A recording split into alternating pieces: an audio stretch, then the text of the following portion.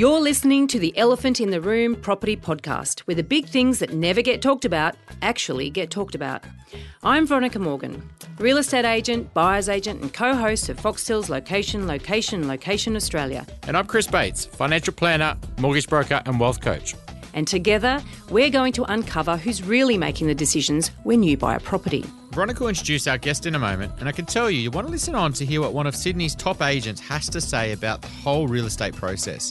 You know, where agents can go wrong with helping buyers, you know, the problems with commissions and agents over-promising listing. It's one episode where we go into the conflicts that some agents have when giving advice. It's embarrassing for them, but it's great for us because quite often what will happen is there'll be a real buyer in the room and the real buyer won't recognise the alpha male puffing his chest up and what have you. So they'll kind of say, oh, listen, I think that guy's going to make an offer, isn't he? And you say, well, that's what he said. So quite often, he'll create some urgency around the sale with some real buyers, but it's just being a peacock. Please stick around for this week's Elephant Rider Bootcamp. And we have a cracking Dumbo of the Week coming up. Before we get started, everything we talk about on this podcast is general in nature and should never be considered to be personal financial advice. If you're looking to get advice, please seek the help of a licensed financial advisor or buyer's agent. They will tailor and document their advice to your personal circumstances. Now let's get cracking. In this episode, we picked the brains of Peter Gordon, who has been one of the Balmain area's most active sales agents for the past 10 or so years and ranked in the top 100 agents nationally for the last 4 years. Peter's been with Cobden and Hayson since it launched in 2005 and originally started his career in the middle of a boom in 2001. So he's experienced both hot and cold market conditions over the years. In this interview, we'd love to get some on-the-ground intel into what's happening in blue-chip Sydney suburbs the moment, as well as discussing a bit of a bugbear of mine, why sales agents are increasingly offering to advise buyers on other agents' listings. Now, thanks for joining us, Peter, and for being brave enough to tackle this elephant. Hi, Peter. How you doing? Yeah, look, guys, I'm going great. Thank you. And thanks very much for inviting me to be part of your show. And I've listened to plenty of episodes. It's really great stuff. And yeah. Oh, thanks, Peter. No, it's we're glad you're here. I guess we are noticing it a bit, right? So real estate agents are starting to help buyers more and more, because there's only so many buyers on the ground and, they've got properties they want to sell. And sometimes when the buyer's thinking, oh, actually, I don't mind that one on Smith Street. What do you think about that? And how does a real estate agent play, their role there, I guess, to be a trusted advisor, but also maybe step over the mark a little bit? Yeah, look, it's definitely something that we've seen as a trend in the last 5 years or so in our area. I work in the inner west of Sydney in Balmain. It's very much a blue chip area. Our average sale price is close to $2 million. So it's an area that traditionally has been very competitive. It's also an area where there's a lot of agents and there's a lot of really hungry agents that are out there trying to compete for business. There's only a very finite amount of business, obviously. And, when I started 10 years ago, the Cobden and Hayson phone would ring, to go through to reception. Hey, there's someone who wants to talk about selling a house, but the directors are delegated to a sales agent. They go out and talk to them. That just doesn't happen anymore. So it's all about the agents now heading off the lead really early in the piece. So generally, you need to find the potential sellers, and a lot of that happens through buyer work, right? So if we're meeting buyers that are out there at open homes, chances are that there's someone who's got a property to sell. And then it becomes a way of trying to make sure that you're on their list of agents that they'll talk to when they go to sell their own property. So, and a big part of that is then become, kind of trying to ingratiate yourself with a client and offer services above and beyond or before they need the selling agent service. But are you as an agent, really, are you kind of because you're there as a selling agent, but then, buyers are coming through the doors, you're kind of helping them with their decisions. Are you now kind of stepping into kind of buyer's agent land a little bit, kind of helping them guide them to a better decision? Even if they don't want to buy one of your properties, would they want to buy one of your competitors? Yeah, look, I think there really is a fine line. And I think as agents, we need to be very careful. Obviously, we're perceived to be experts by the general public. As selling agents, our expertise really is in selling, though, and it's not in helping people buy properties. We can obviously have an informed decision about the pros and cons of a property, but when you start to advise people strategically on how to go about buying a property, or potentially bidding or getting yourselves involved in the offer process on behalf of a buyer, And I think that's a really rocky road. And I think the skill set between a selling agent and a buying agent are very different. They probably should be kept that way. Yeah, I mean, there's one argument that if you in a negotiation and you're using all your tactics to negotiate on how to push the price up, you should be able to reverse engineer that and reuse those tactics to bring the price down. But I don't believe it works that way, does it?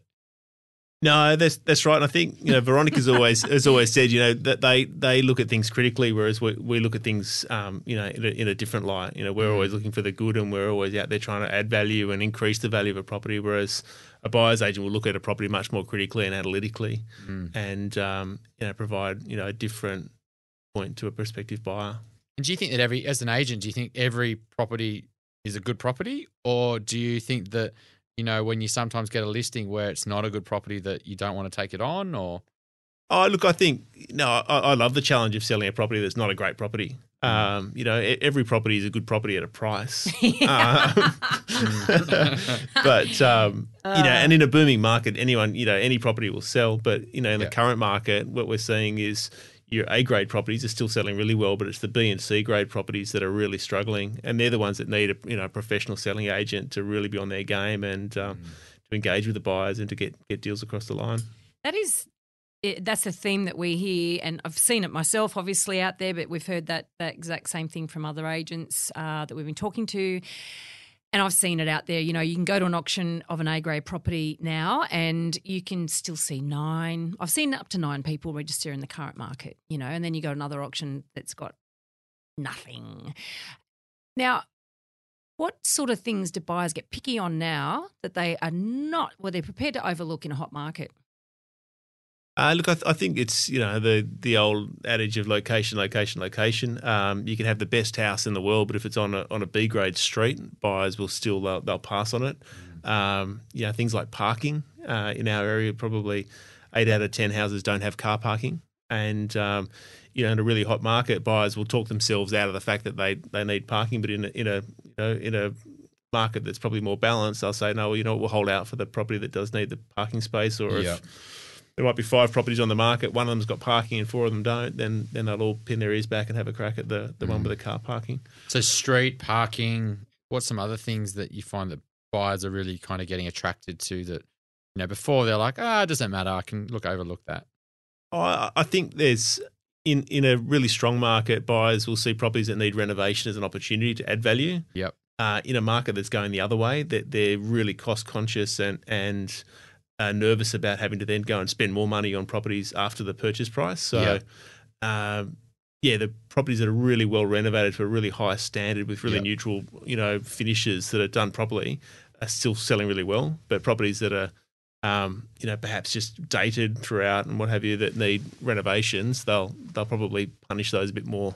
And what have you seen like around north facing or south facing or, near the busier roads? Are you finding those are not, getting as attractive now for buyers, and they're kind of saying, well, it's not presenting, maybe I should hold out. Maybe I should wait for something that comes up that's north facing.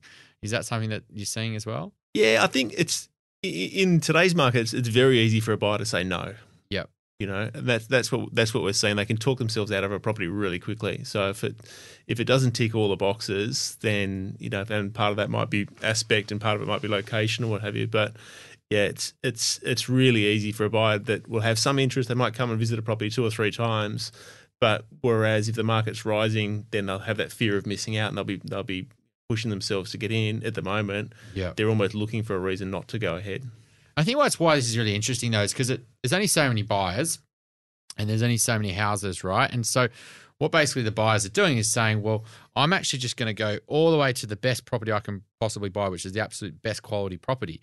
And so what it's actually doing is it's starting to suck buyers, from the outer suburbs to closer suburbs to better properties. And, and so what ends up happening is that, there's 100 buyers, but then they're all just going for those top properties, and everything that's not, they're not even getting a look in. And, I've got a client at the moment, exact same thing. He can basically pick the eye out of the market. We're picking down to streets, sides of the road that he wants to be on.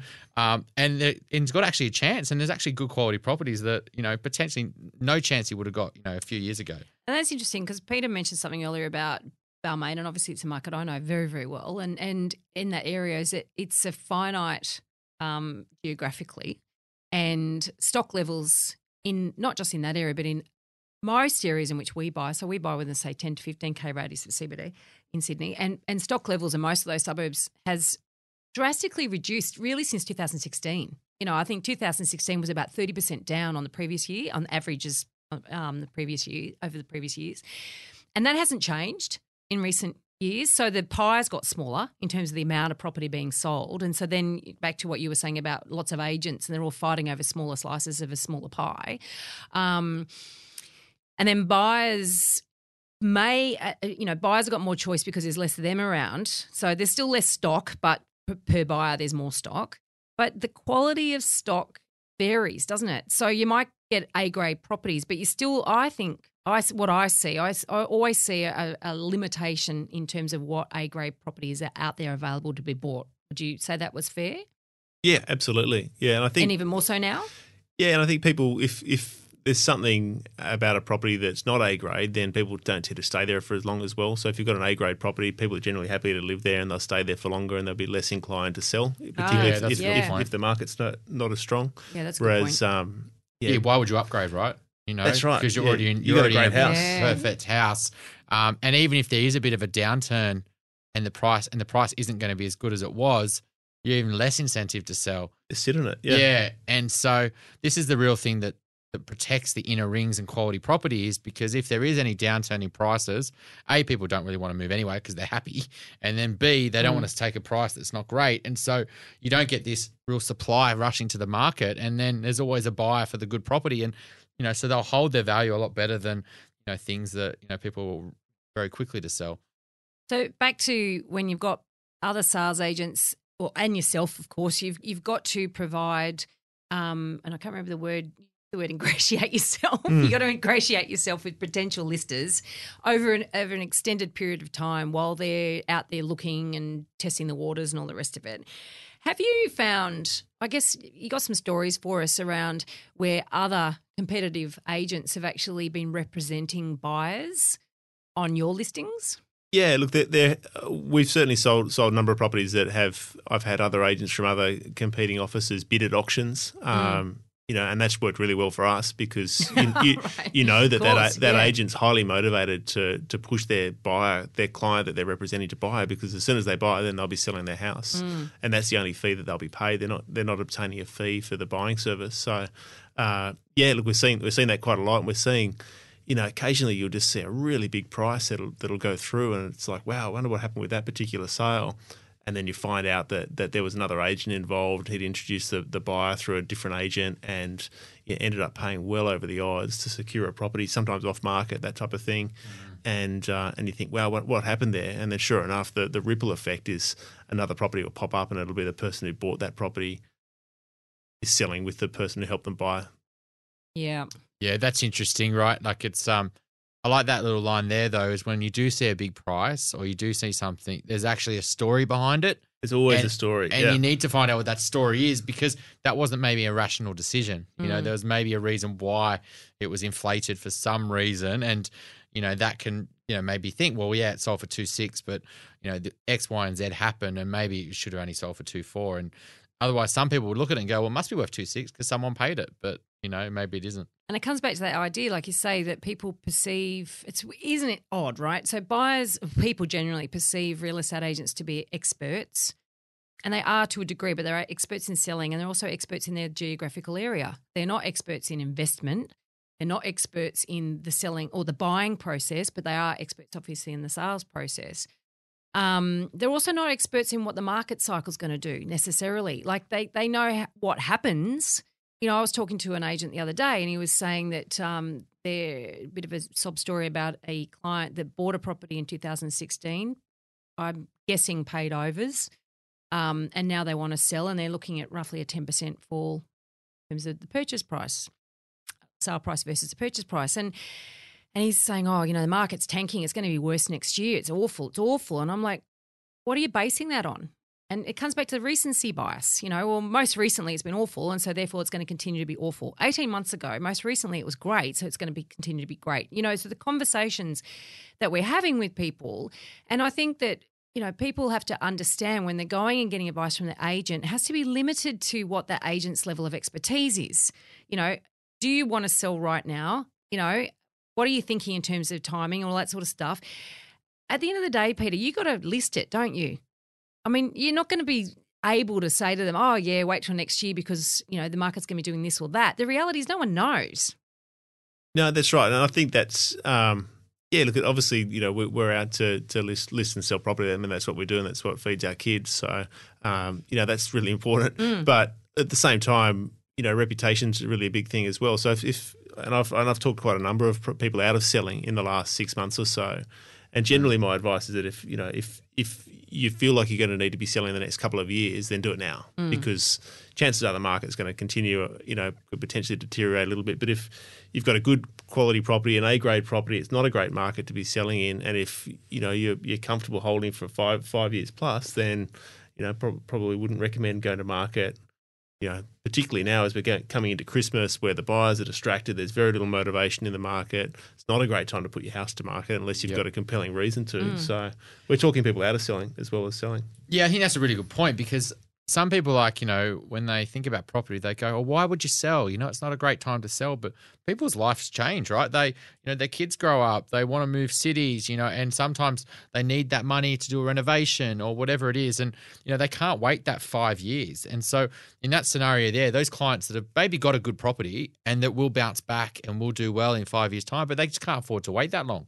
Yeah, and life goes on and people like exactly that. I've got clients that are moving interstate, that are, you know, selling out of the Sydney market and buying in the Brisbane market at the moment, things like that, you know, they've got kids starting schools. They've got, you know, we see a lot of family breakups as well. So like, there's a lot happening behind the market.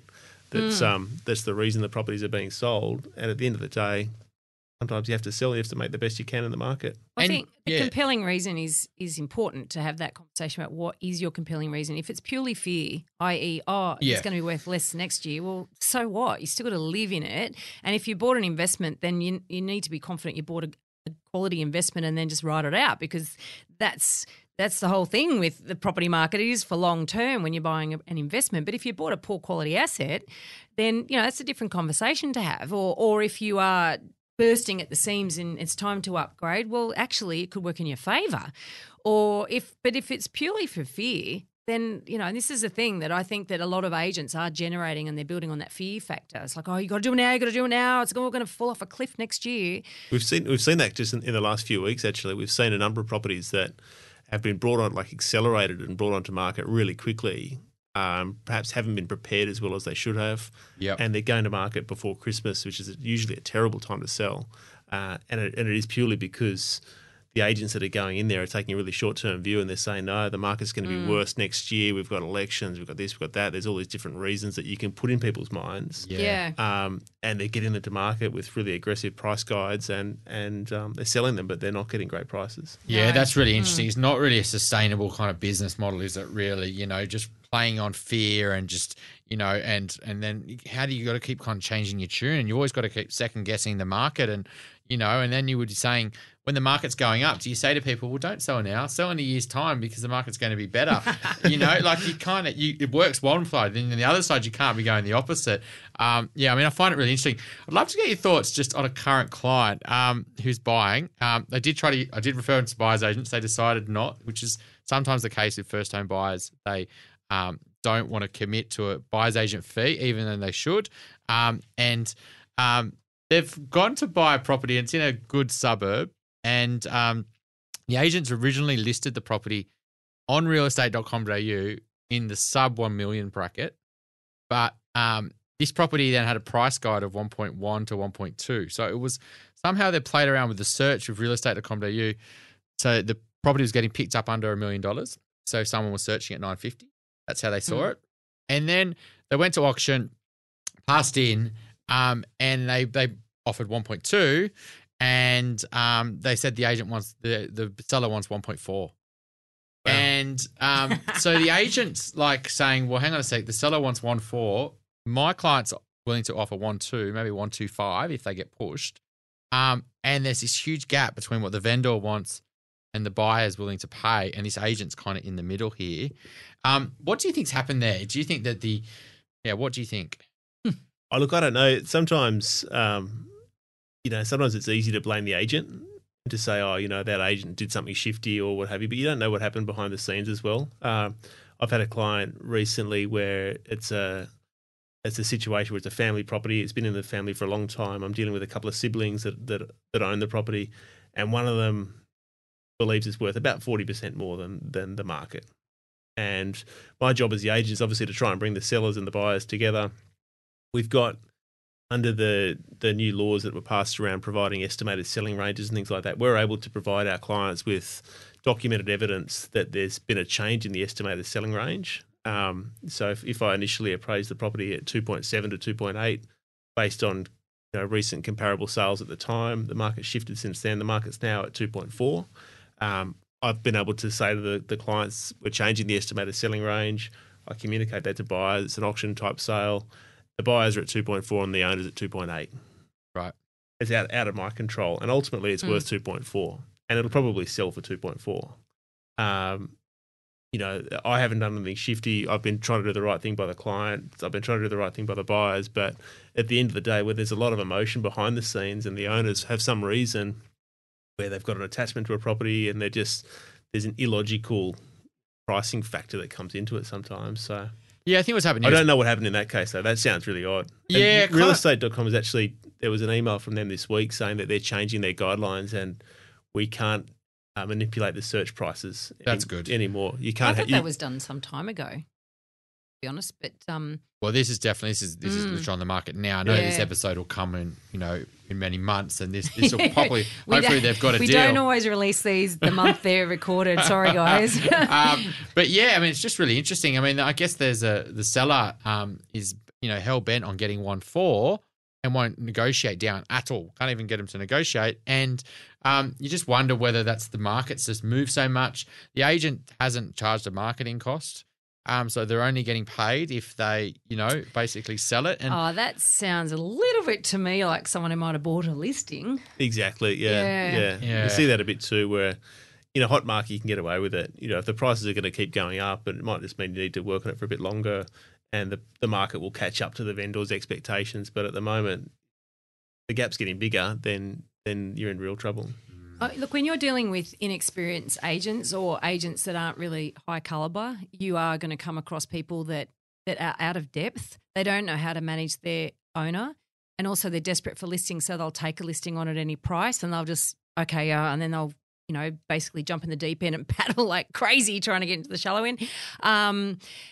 So it that may well have been the case. I mean, I'm sure you see. I mean, I guess in some areas there's less of those new agents around, or less of you've got to, I guess everyone's at a similar level. Yeah. But one of the good things that's come out of this change in the market as well is that the sellers are being a lot more they're a lot more by the headlines. Well, they're a lot more selective about the agents that they choose. Oh, right. Because in a really hot market, you can train a monkey to sell a house. It's all about getting the listing because the house would sell itself. So now it really does come down to having someone that's got the experience to be able to guide them through the process, who's got the confidence and negotiation abilities to be able to get the job done. And they're seeing, some agents are still out there selling lots of properties, and others that have got just carrying stock, not selling. So you can see that with Purple Bricks, right? And the 100%. The cheap and cheerful, the property will sell itself. I don't need an agent. $4,000.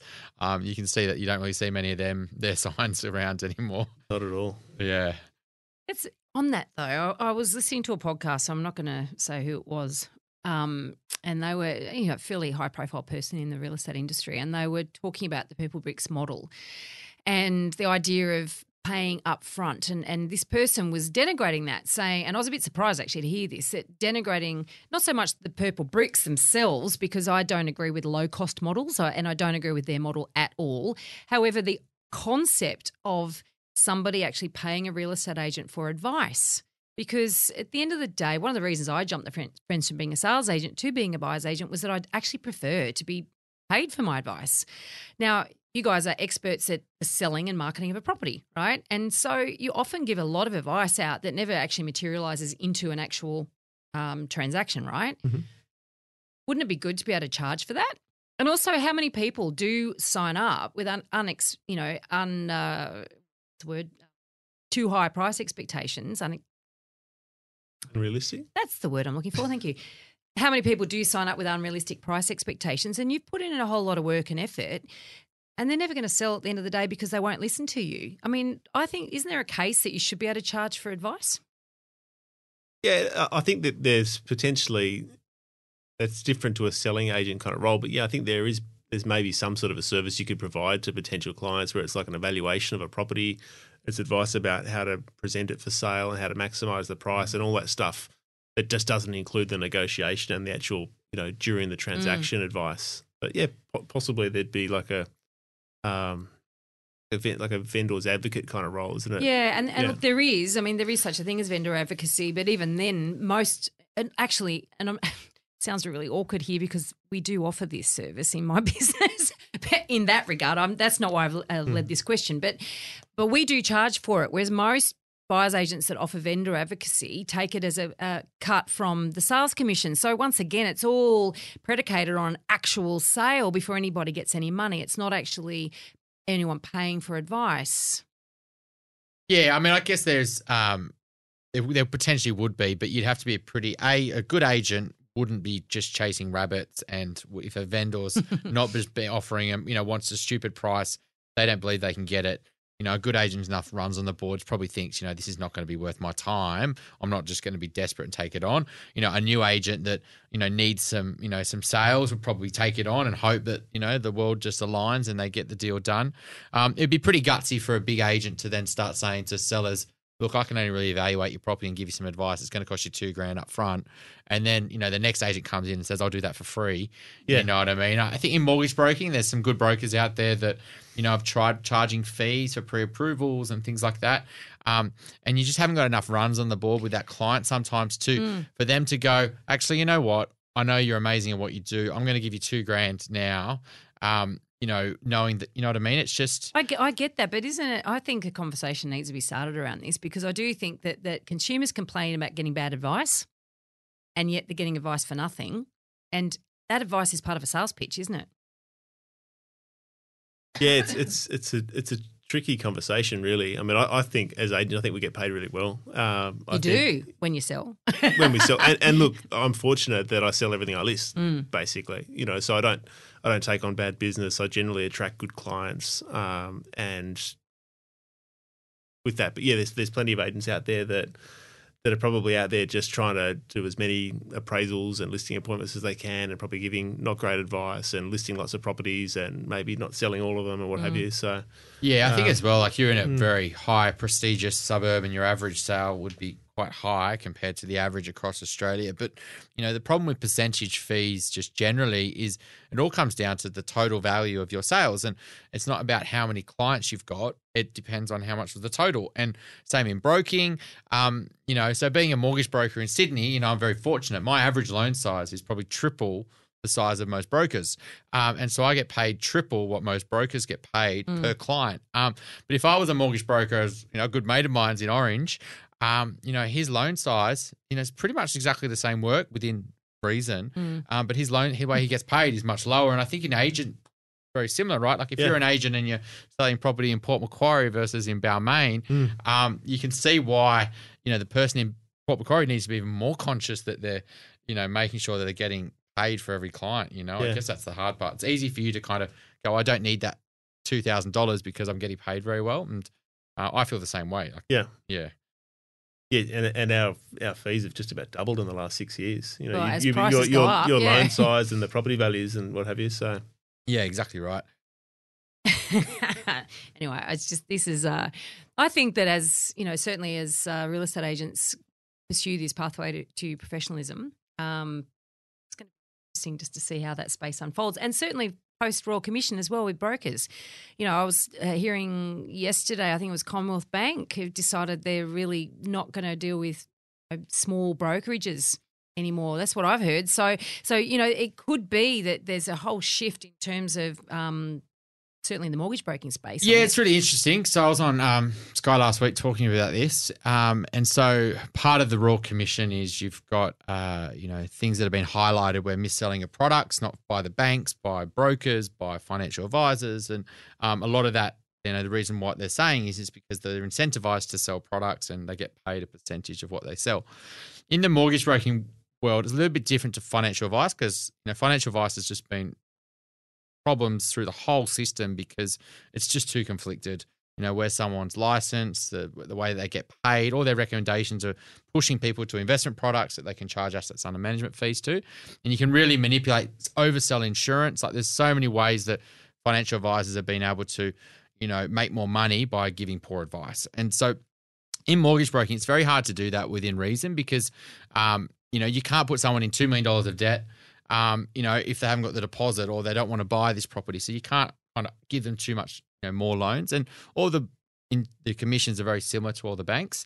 And from a consumer point of view, they've actually got really good experiences with brokers. Their broker volumes as a percentage is rising every year. More and more people are using brokers, and so they haven't. The broker world hasn't really got a consumer problem, but there is maybe some conflicts. That are getting changed. The CBA stories has been quite. They've consistently over the last few years wanting to stop working with brokers. And so they've brought in new accreditation. If you're not a broker for 2 years, you can't write lending with us. There's all these small things. If you are not writing much business with us, you've got a really long time to get your file assessed. It could be like 8 or 9 days. You're just not going to write loans with CBA. And so what CBA are trying to do behind the scenes is basically get rid of brokers. Because if they get rid of brokers, it stops brokers funneling clients to their biggest competitors, which is ING and Macquarie, basically. And, you've got 15,000 brokers out there that are no longer using CBA and they're all just sending their business to their competitors. And so the way CBA are going to do, they've got the biggest branch network. So what CBA want to do is basically get rid of brokers by moving them to a flat fee, and then that will kill the industry. And then if there's less brokers, the more people go to branches, and then CBA will get more business. So, that's kind of what they're trying to do. And that's why they came up in the Royal Commission and pushed for flat fees. It's not something that consumers are really out there batting for. It's really the banks who are kind of wanting to kill brokers. Well, there you go. That's a conspiracy theory. Do you think the other three of the big four are behind in the wings preparing to do the same thing, or is it just CBA? No, it's really just CBA. The ANZ have come out and said they support brokers, Westpac have, and all the little small lenders are. So it's just CBA. And the other reason why Matt kind of came out and said it is he wanted deflected all the focus from him and what things CBA have done wrong to what a broker's done wrong. So all the AFR and all the other papers the next day were brokers earn $2.5 million a year. Thousands of brokers more than $1 million a year. They should go to flat fees. We were going to do it in February. Well, you were going to do it, but you didn't actually do it. And so they created all these stories that then the media took off on. And then all the things that CBA did wrong just got forgotten about. And so it's a deflection strategy. Yeah, it was. And, and so there will be reform in broking on a big level, and all the little conflicts and all the things that, brokers can do to manipulate the system, and banks can manipulate the system will get highlighted and hopefully get shut down. But, I think that's what was kind of trying to happen on last week. Actually, on that, Peter, the buyers that you deal with, what percentage would you think are dealing with brokers? I would think probably 80% of buyers, the buyers that I'd be working with would be dealing with brokers rather than direct with banks. I always think that someone will do better through a broker, whatever reason. Yeah, it's interesting, isn't it? I've actually, we'd be 25% of our clients even would use brokers rather than directly with banks. And we've even had some situations where a client's been a long-standing client of a particular bank, and the brokers actually managed to get a better deal through their very own bank than they were able to get themselves through their relationship manager. So that's interesting in itself. Yeah, that's another problem with CBA recently. So CBA have been giving better pricing through their branch network than they would offer through brokers. And so branches have been competing with brokers, and the branches have been calling kind of clients of brokers and things like that. And so there's been this power shift where from the outside in, CBA don't really want to work with brokers, and there's been this kind of push. Yes, that's kind of what's been happening. And it's not just CBA. There's this kind of power struggle going on, because end of the day, CBA have to pay hundreds of millions of dollars of commissions to brokers in upfront fees and ongoing revenue. But end of the day, banks want to make more profits. And in a world of low credit growth, which we're going to be going into with the Royal Commission, the tap that keeps funneling higher bank profits is growing credit. And if you say with the Royal Commission, you can no longer keep growing your credit, your mortgages like you were, profits aren't going to be as big. So that's kind of what's happening. And the shareholders start pressure. So, Peter, dealing with buyers who obviously are finding getting money harder, what processes are you going through in terms of your qualification processes with buyers to find out whether they, A, are financed and B, really are financed? Because I imagine some people still think that they're going to get money quite easily and might be a little harder. Yeah, I think what seems to happen a lot is that a buyer will start a conversation with a broker or with a bank and they'll be given really quite a positive sort of, yeah, she'll be right, mate, no problems at all. Probably be a couple of weeks and we think we'd be able to lend you $1 million, say, if it's a professional couple, whatever it might be. And that sort of couple of weeks is turning into a couple of months, really, and the $1 million is turning into $700,000. And so we're as agents, we need to kind of qualify them without going into nitty gritty and obviously without bursting their bubble as well. But, we always talk about it, if you've bid on other properties, if you've made unconditional offers on other properties, so that's a good way of knowing if they've actually got capacity to buy, and then just talk to them about where they're up to with their finances and, if they have got somebody looking after them, if they've got that sort of formal approvals in place and what have you. So, because I know that, in terms of you and the advice that then you feed back to your owner, you've got to sort of somehow give your owner a sense of confidence in each individual buyer that may or may not be interested in their property, right? So, and do you find that there are buyers out there that are looking, that think that they're going to be financed and then yeah, aren't? I'd say there's probably 8 out of 10 buyers that are out there in the market at the moment aren't really buyers because they haven't got the money. They've been told that, probably by the end of the week we should have something, or people are saying in a couple of weeks, but they're disappearing. Where they stop taking calls. These buyers that think that they're going to be able to get the money haven't been able to, or the banks keep coming back to them and asking for more documentation, and that's common. Yeah. So the process shuts down sometimes. The back and forth, and sometimes they just lose interest, and sometimes life takes over and it's all getting too hard, and then they're reading the press and it's like, well, actually, you know what, I can't get finance, or they don't even go to a broker, they go to the bank and then they get a bad outcome, and then they don't even go shop the market, and so there's all these things that are just kind of compounding behind it where you're right, they're just not getting finance approval.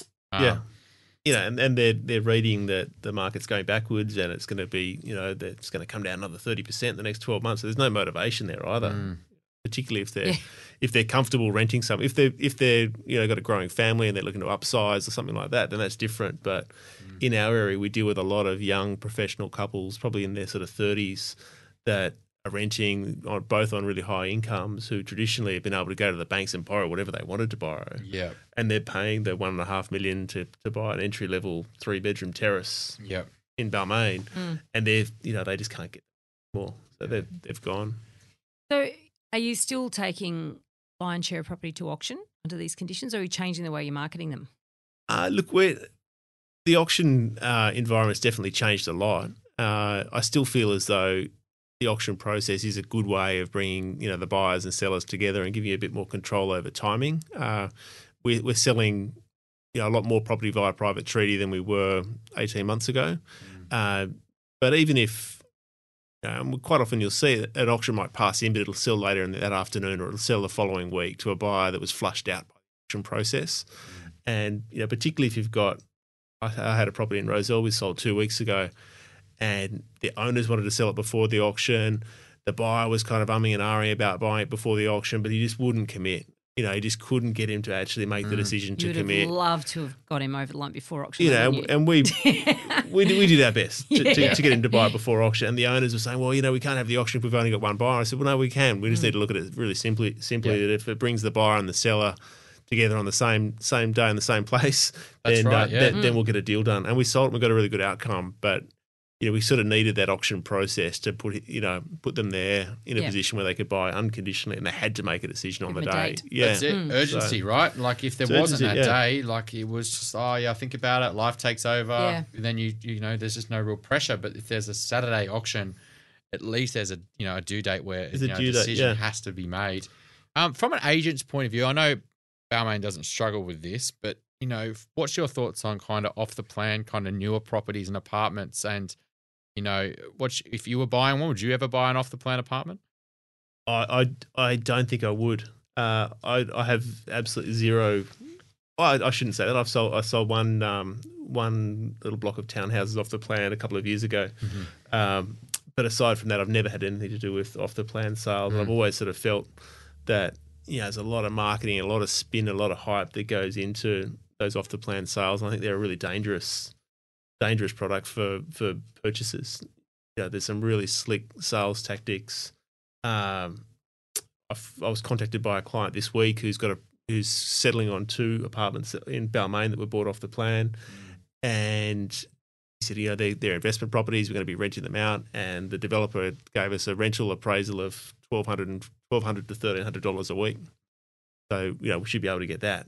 In reality, they'll rent for about $850 a week. And they relied on the developer's rental appraisal. I mean, seriously, people, you got to take responsibility for your decisions. I mean, the developer is trying to sell you something. Oh my God. Okay, so that's a big. Are they? That's going to whack their cash flow. Well, that blows the model out of the water, right? Yeah. So, can they settle? I mean, I'm sure. What about the settlement valuations? Do we know I haven't about got into that. Yeah, yeah. And I love how they bought 2. Yeah, why not? Yeah, because you just buy 2. It's about diversification, and I love how they call themselves investors. Yeah. And so, from an agent's point of view, I guess if you're helping buyers, if you were investing in the market, what are sort of the things that you think the buyer should really put a high priority on, and things maybe not so much? I think it's fundamentally about supply and demand. I wouldn't buy in an area where there's a lot of cranes in the skies and lots of new apartments being built. You jump onto realestate.com and you look for a 2-bedroom apartment in Ryde, for example. There might be 150 of them that you could buy at the moment. They might look cheap, but there's a real supply demand problem there. Whereas 800 for rent. Yeah.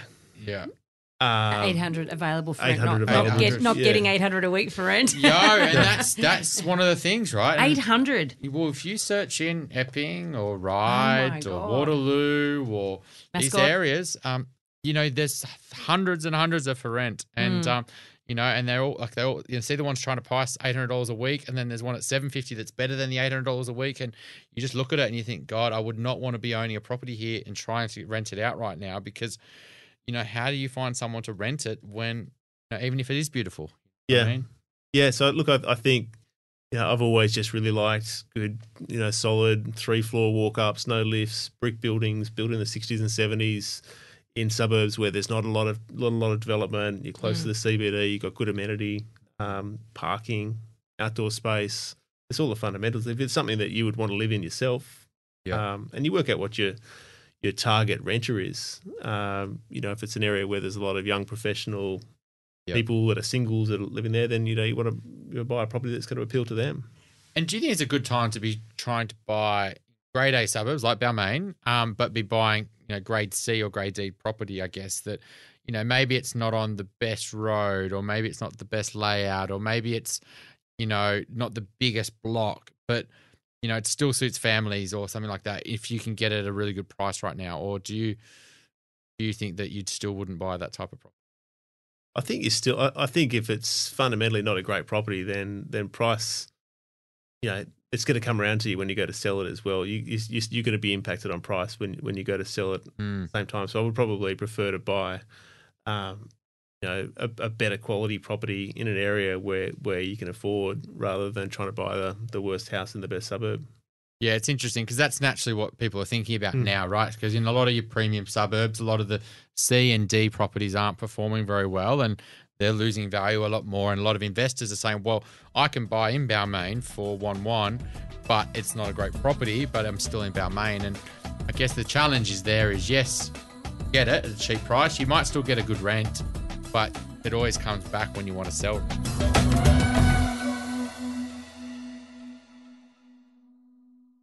Every week we hear incredible stories of the dumb things property buyers do. Dumb things that end up costing you a whole lot of money and or creating a whole lot of stress. Mistakes that can be avoided.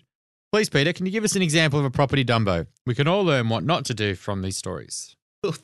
We see buyers doing dumb things all the time.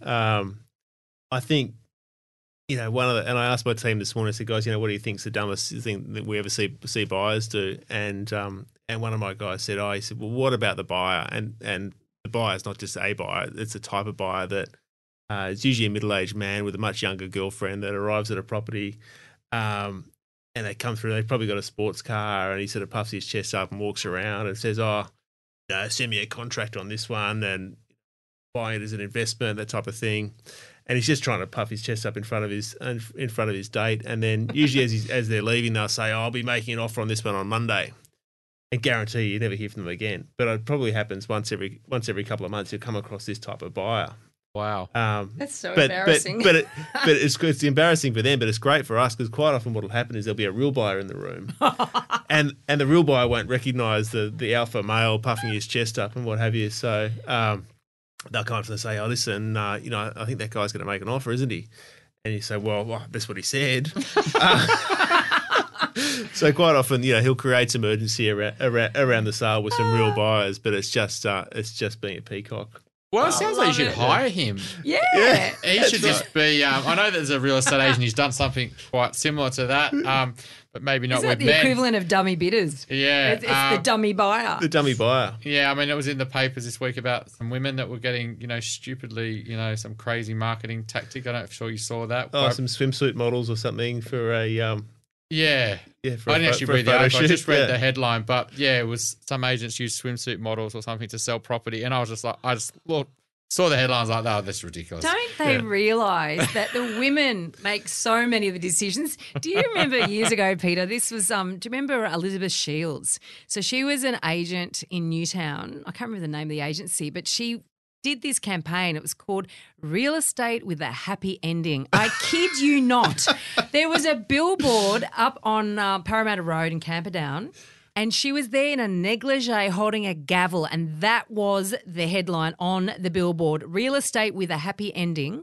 And there was another one up on the bridge thing there in Rozelle. There was another one. It was like hilarious. And we just kept laughing, apart from the fact that there's a high – there's a lot of big gay population in Newtown, So the lesbians aren't going to go for it because seriously, she's just not my type. Men aren't going to go, gay men definitely aren't going to go for it. And basically no hetero man's going to be allowed to go for it because the wife's going to say, you are not going anywhere near that woman. But, just think it misses out on every single every single demographic. It's just hilarious. Yeah. Oh, there you go. So he's just shopping for the sake of it. He just He just he's just trying to impress his date. He said, listen, I'm just going to go look at a couple of properties. How mortifying.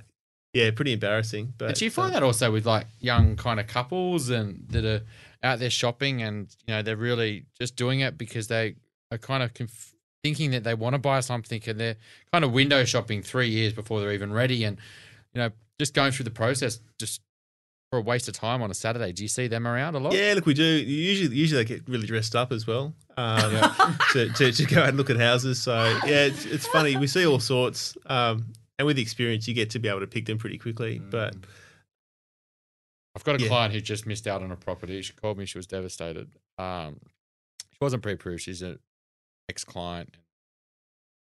She's going to buy another property. And so it was in Edgecliff. And, she called me and says, I was told, I asked for a contract from the agent and the agent didn't think she was serious.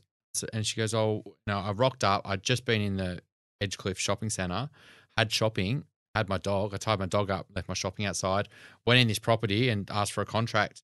And the agent thought she was a waste of time and led her to know that she's not a waste of time. She could afford the property and she would have bought the property.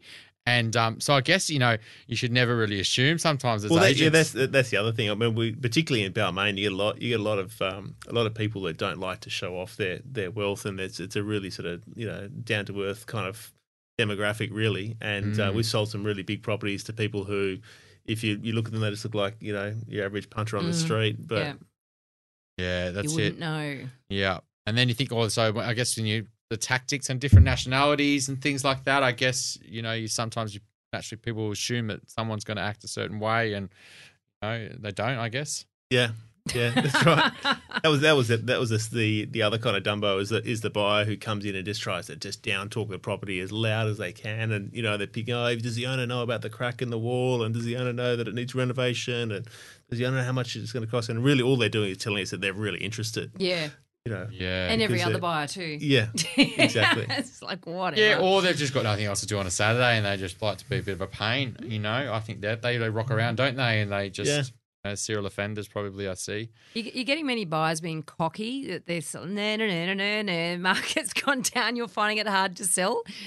Oh yeah, there are. There's buyers that have just read a lot of headlines about prices going down, and they're saying, say it's a property you're hopeful of. Initially, you might have expected kind of mid threes, and it might really be 3.2 or 3.3. They're coming in and saying, well, it's going to be around 3 million, and they're sort of trying to factor in the 20% that hasn't happened yet into where their pricing is. Or they'll say, why does the owner wants a settlement in 3 months' time, but it'll be worth a couple $100,000 less by then, or whatever it might be. So I love all these crystal ball holders. Yeah. Yeah. But fundamentally, the house might suit them really well. It could be a great property that's going to do really well long term, but they'll still talk themselves out of it, or they'll just be completely unrealistic about the way to approach it. Yeah. And if they make a low ball offer at the moment, because they're trying to factor in a future drop, and they're just hoping that they have to sell, you're finding many properties that are going through it, because there literally is one has to sell and there's only one buyer. And if this is going to happen, they're only going to offer a certain price. It's happened to a client last week for me, or 3 weeks ago now. But, they got a property that was, it was meant to be selling for they wanted 2.2 for it. It was in Maroubra, and it went to auction, passed in. They put it for sale for 2 mil, and they ended up getting it for 1.85 because it was a aged care, had to be sold. Yeah. And so you finding that's happening at all, or? Yeah, look at these. I think, we're definitely seeing, and I think, buyers need to recognise that they've got to be there. If they want to buy a property, they can't call you on Monday and say, "Oh, geez, I would have paid more for that." I can't believe it only sold for $1 million. Like, if you're not there, you're not there. Yeah. So I think money talks, and if you're cashed up and you've got the capacity to buy, then you need to make yourself. You put yourself in the game and attend auctions and be involved in negotiation processes with properties. But at the same time, got an apartment at the moment where the owner's paid just under 1.5 for. It's a great, really good property. It's an A-grade apartment in Balmain. They will sell it for 1.4. So they've acknowledged that the market's come back from where they bought it from. When did they buy that? About 18 months ago. Right, yeah. At the peak, bang on the peak. Bang on the peak, exactly, yeah. Buyers come in and said, "Oh, we'll give you 1.2." So all that's done is just get the owner right offside. You upset them from the start. There's not a happy dialogue. It's not a proper negotiation. Never going to get off the ground. Whereas if they'd come in and said, "Look, okay, you're aiming for 1.4. We're probably there somewhere in the mid 1.3s. What do you think we should be? How do you think we should go about it?" Then I try and work with them, try and get the deal done. That's right. They need you, right, buyers? Yeah. They can't go directly to the vendor and say, right. Yeah. can you make a deal? So if you're not on side with them, and you're not going to really, if you've got a good working relationship with your buyer, how are you going to possibly get a deal done? Yeah, I think a lot of buyers don't realise as well that ultimately, if you're an experienced selling agent and your client's got a lot of faith in you, then quite often, while the vendor will give us instructions as to if they'll sell it or not, it'll be based on our advice. Yeah. So we're the ones who basically need to make the decision about yes, it's a green light to sell it or not. So that's what a lot of people don't realise, that the agent has a lot more control over what the owners will or won't accept, because that's part of our advice piece. Have you ever not sold to someone that you didn't like? Like if a buyer was just a right twat that you thought, I'm not actually going to help you, and we'd normally just give them a bit of a fine. I love it. So there's the message for buyers there that, it's no point trying to outsmart the agent. At the end of the day, the agent is the one with more information than you are.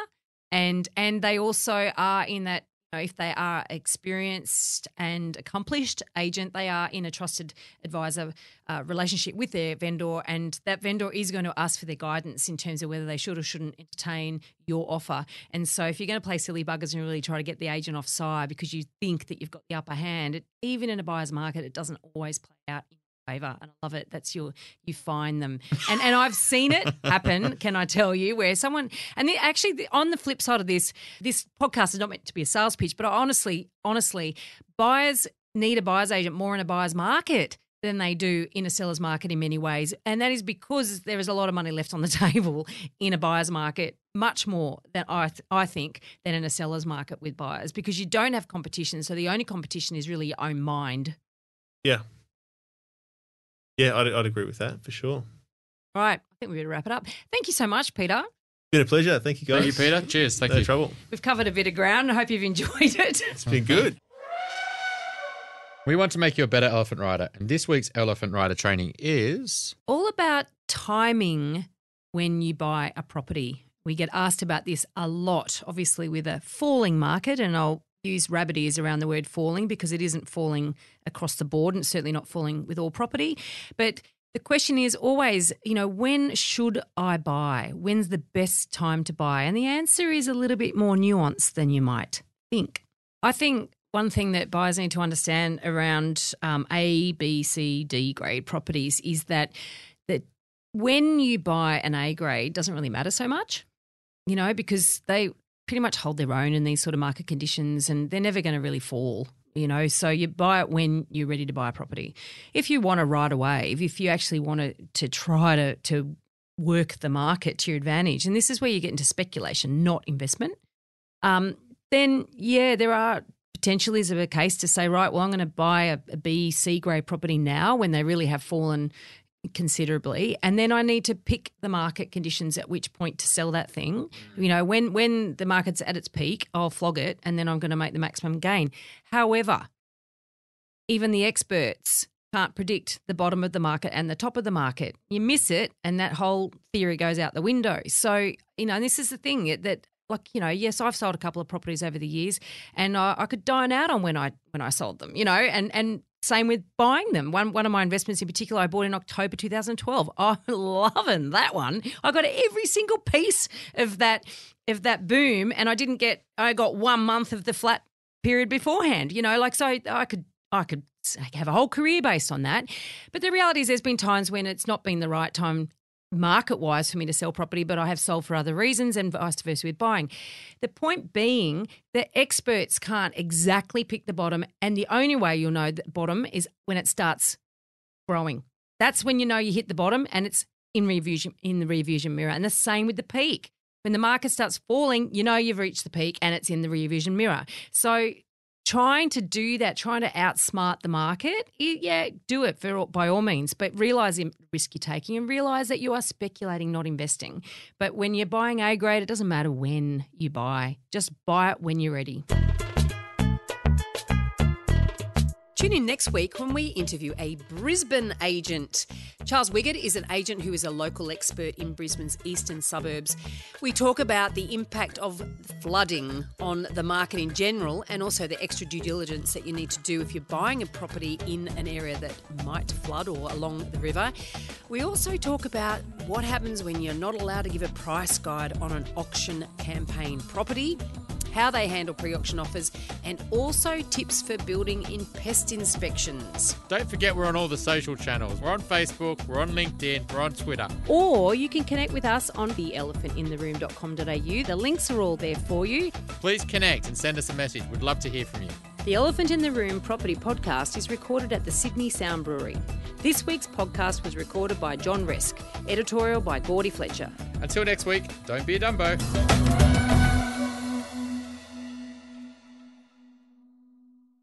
Now remember, everything we talked about on this podcast is general in nature and should never be considered to be personal financial advice. If you're looking to get advice, please seek the help of a licensed financial advisor or buyer's agent who will tailor and document their advice to your personal circumstances with a statement of advice.